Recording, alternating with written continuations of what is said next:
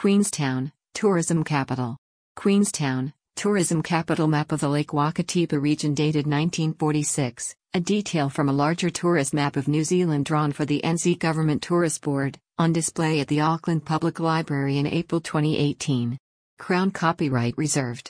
Queenstown is nearly 2 hours south of Auckland by jet, 2 hours that make a difference. Auckland has palm trees and looks like Fiji. Surrounded by mountains that are often snowy on top, Queenstown looks more like somewhere in Norway or Switzerland. Check out this amazing video of what it's like to arrive in Queenstown by plane when the weather is fine! The town is on a long lake called Lake Wakatipu, which stretches 80 kilometers or 50 miles from Kingston at one end to Glenorchy and Kinloch at the other. Queenstown is partway between, and is in a large mountain basin which it shares with the smaller but more picturesque town of Arrowtown. As the map above suggests, Queenstown lies at the heart of what has been for perhaps 100 years and more the most touristy part of New Zealand, a landscape of ski fields, tramping tracks and amazing mountain scenery. Here's a documentary from 1954, which goes into quite a lot of the historical details of the region as well. In spite of its remoteness, Queenstown now boasts an international airport, receiving planes from Australia as well as other parts of New Zealand. As you can see from the flight video above, the views coming in are magnificent on a fine day. On a grey day, you just know the mountains are out there, and reflect on how miraculous modern instrument flying has become. Since people arrived in New Zealand, the area has always been something of a gateway to an important hinterland. For old-time Maori, Lake Wakatipu was an access way between the west coast, with its waters of Pounamu, and communities further east. There were also permanent pa, or villages, strictly fortified or gated villages, in what's now the Queenstown area. The main pa were Tahuna on the location of what's now central Queenstown and Te Kirikiri on what is now the site of the Queenstown Gardens, the great park on a finger of land that extends into the lake from the center of the town and forms a sort of breakwater on the Queenstown's lakeshore harbor. Tahuna means shallow bay or cove, and Te Kirikiri means the sandy or gravelly area. A Maori legend has it that the lake is the impression in which the body of a giant was burned. A rhythmic rising and falling of the lake's level over several minutes, which is actually a very slow swell triggered by the wind, was attributed to the slow beating of the giant's heart. Display in the Lakes District Museum and Art Gallery, Arrowtown. I have much more to say about the Maori history of the future Queenstown area in a blog post about Arrowtown, at the end of this post. That's ultimately because Arrowtown is where the local museum is to be found, even though it's a much smaller town than Queenstown. The Lakes District Museum and Art Gallery at Arrowtown, to give it its full title, is where the preceding information panel was photographed. After nearly all of the South Island was purchased by British agents in the 1840s, the local Maori no longer had firm title to the site of present-day Queenstown. Much of the mountain basin around Queenstown fell into the possession of an English explorer and surveyor named William Gilbert Rees, who was one of the first Europeans to set eyes on Lake Wakatipu along with fellow explorer, the Baltic German Nicholas von Tunzelmann. Rees set about turning the sites of Tahuna and Te Kirikiri and their surroundings into a sheep farm, a fact commemorated by his statue in downtown Queenstown. Strictly speaking, the land probably belonged to the state at that stage, according to a page on the local website Spinnaker Bay. What Rees and von Tunzelmann had acquired were grazing rights. A statue of William Rees and pet by Minhalal Halaby, in Queenstown after gold was discovered in the area. Rees's grazing rights over the site of the future town were revoked by the authorities, though it seems that Rees was handsomely compensated. This is recorded in a plaque at the base of the statue above. Ultimately, Rees lost all his grazing rights. Von Tunzelmann retained his, on the far side of the lake, but was not very successful. As for the local Maori, it seems that they became laborers. Ironically, one Maori working for Rees, Jack Tewa, was the first to discover gold in the area, a discovery which turbocharged the development of the town and the government purchase of its site, presumably in the hopes of bringing some order to a site onto which hundreds of hopefuls soon poured willy-nilly. The modern-day suburb of Jack's Point is named after Tewa, a historic marker in nearby Arrowtown. You can read more about these early days not only on Spinnaker Bay but also on the website of Discover Queenstown, in a page called Queenstown's Pioneer Beginnings, though I'm still trying to find out a bit more about what happened to the original Maori villages and how come their inhabitants apparently missed out on the £10,000 paid by the government for the site of the town, equivalent to about $2.5 million New Zealand dollars today. Anyhow, people have been accidentally making money out of soaring Queenstown real estate values ever since, Given that 2.5 million might only get you one fairly good house in Queenstown and not the whole town, today. Since the 1860s, when the town first got going, 4 significant steam-powered vessels have plied the lake: the Antrim, in service from 1868 until 1905, the Ben Lomond, 1872 to 1951, known as the Jane Williams until 1886, the Mountaineer, 1879 to 1932, and the Ernslaw, 1912 to the present.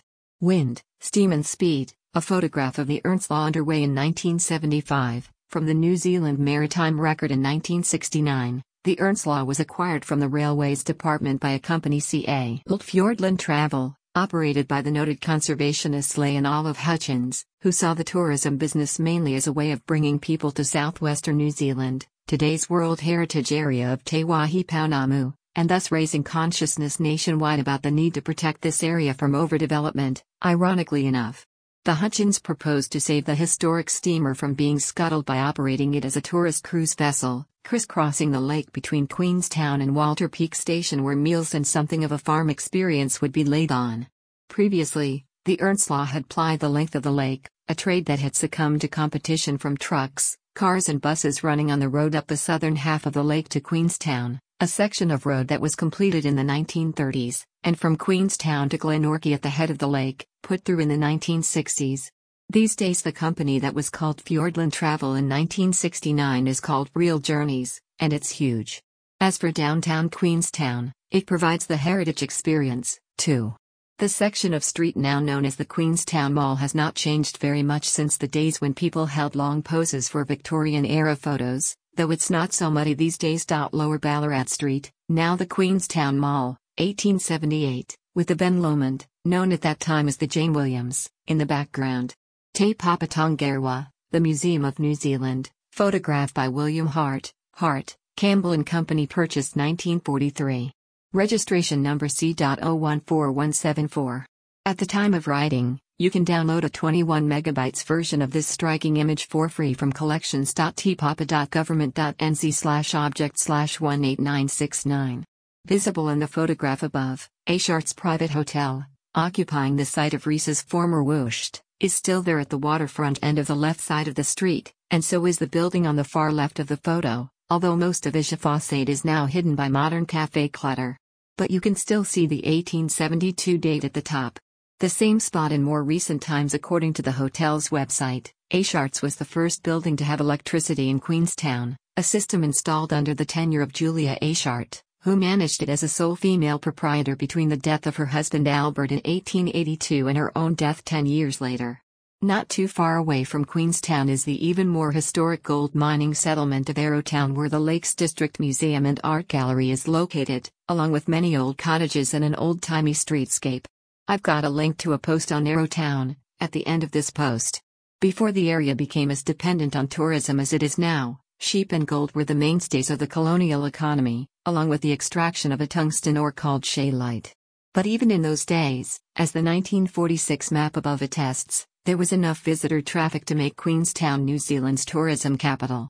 Along with nearby Milford Sound and Lakes Wanaka and Te Anau, the townships of Glenorchy, Kinloch, and Arrowtown, and the aptly named Paradise Valley, were all popular destinations with old-time visitors, along with Lake Wakatipu itself and the grandeur of its scenery, which some travelers assert is equal to that of Switzerland. Israel C. Russell in The American Naturalist, July 1876.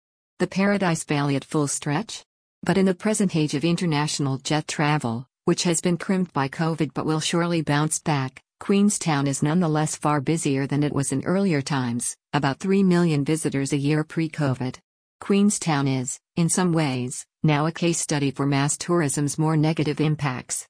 For instance, even as far back as 1972, housing was short. A newspaper headline from 1972, in the Lakes District Museum and Art Gallery, Arrowtown. And yet these shortages seem surprising, given that the permanent urban population of Queenstown is still not yet 20,000 and the total population of the district not yet 50,000. Or perhaps that is the issue, with tourists and hotel workers catering for 3 million tourists putting pressure on what is still, basically, a small town housing stock. And small town everything else. Which is not to detract from the argument that you should still go there when it becomes possible again, as it already is for other New Zealanders, of course. For ironically, Queenstown now suffers from the opposite problem, a lack of tourism demand in a local economy. That's almost uniquely dependent on the tourism dollar. And by the way, if you should find yourself in Queenstown or a town nearby, there are a ton of books about their history in the public libraries.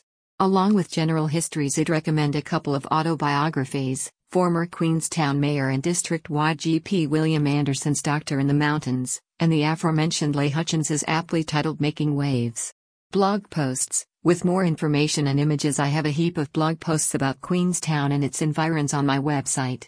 Namely, 10 things to do in Queenstown, and around, amaverick.com/blog/Queenstown 10 things to do town around Christmas in New Zealand, including a late snowstorm that very nearly made it white. amaverick.com/blog/Christmas in New Zealand, traveling back in time on Queenstown's Twin Screw Lake steamer, the TSS Earnslaw. amaverick.com/blog/history, traveling time TSS Earnslaw Paradise, the real top of the lake. amaverick.com/blog/paradise, the real top of the lake. Lockdown in Queenstown. amaverick.com/blog/lockdown in Queenstown, a blog post that describes the suburban Narrawada track in its second half. amaverick.com/blog/leper colonies or lockdown for COVID-19, a blog post about Otago history. amaverick.com/blog/looking behind the scenery, striking historical gold in New Zealand. Bob's Cove, a scenic and historic bay, and environs, close to Queenstown.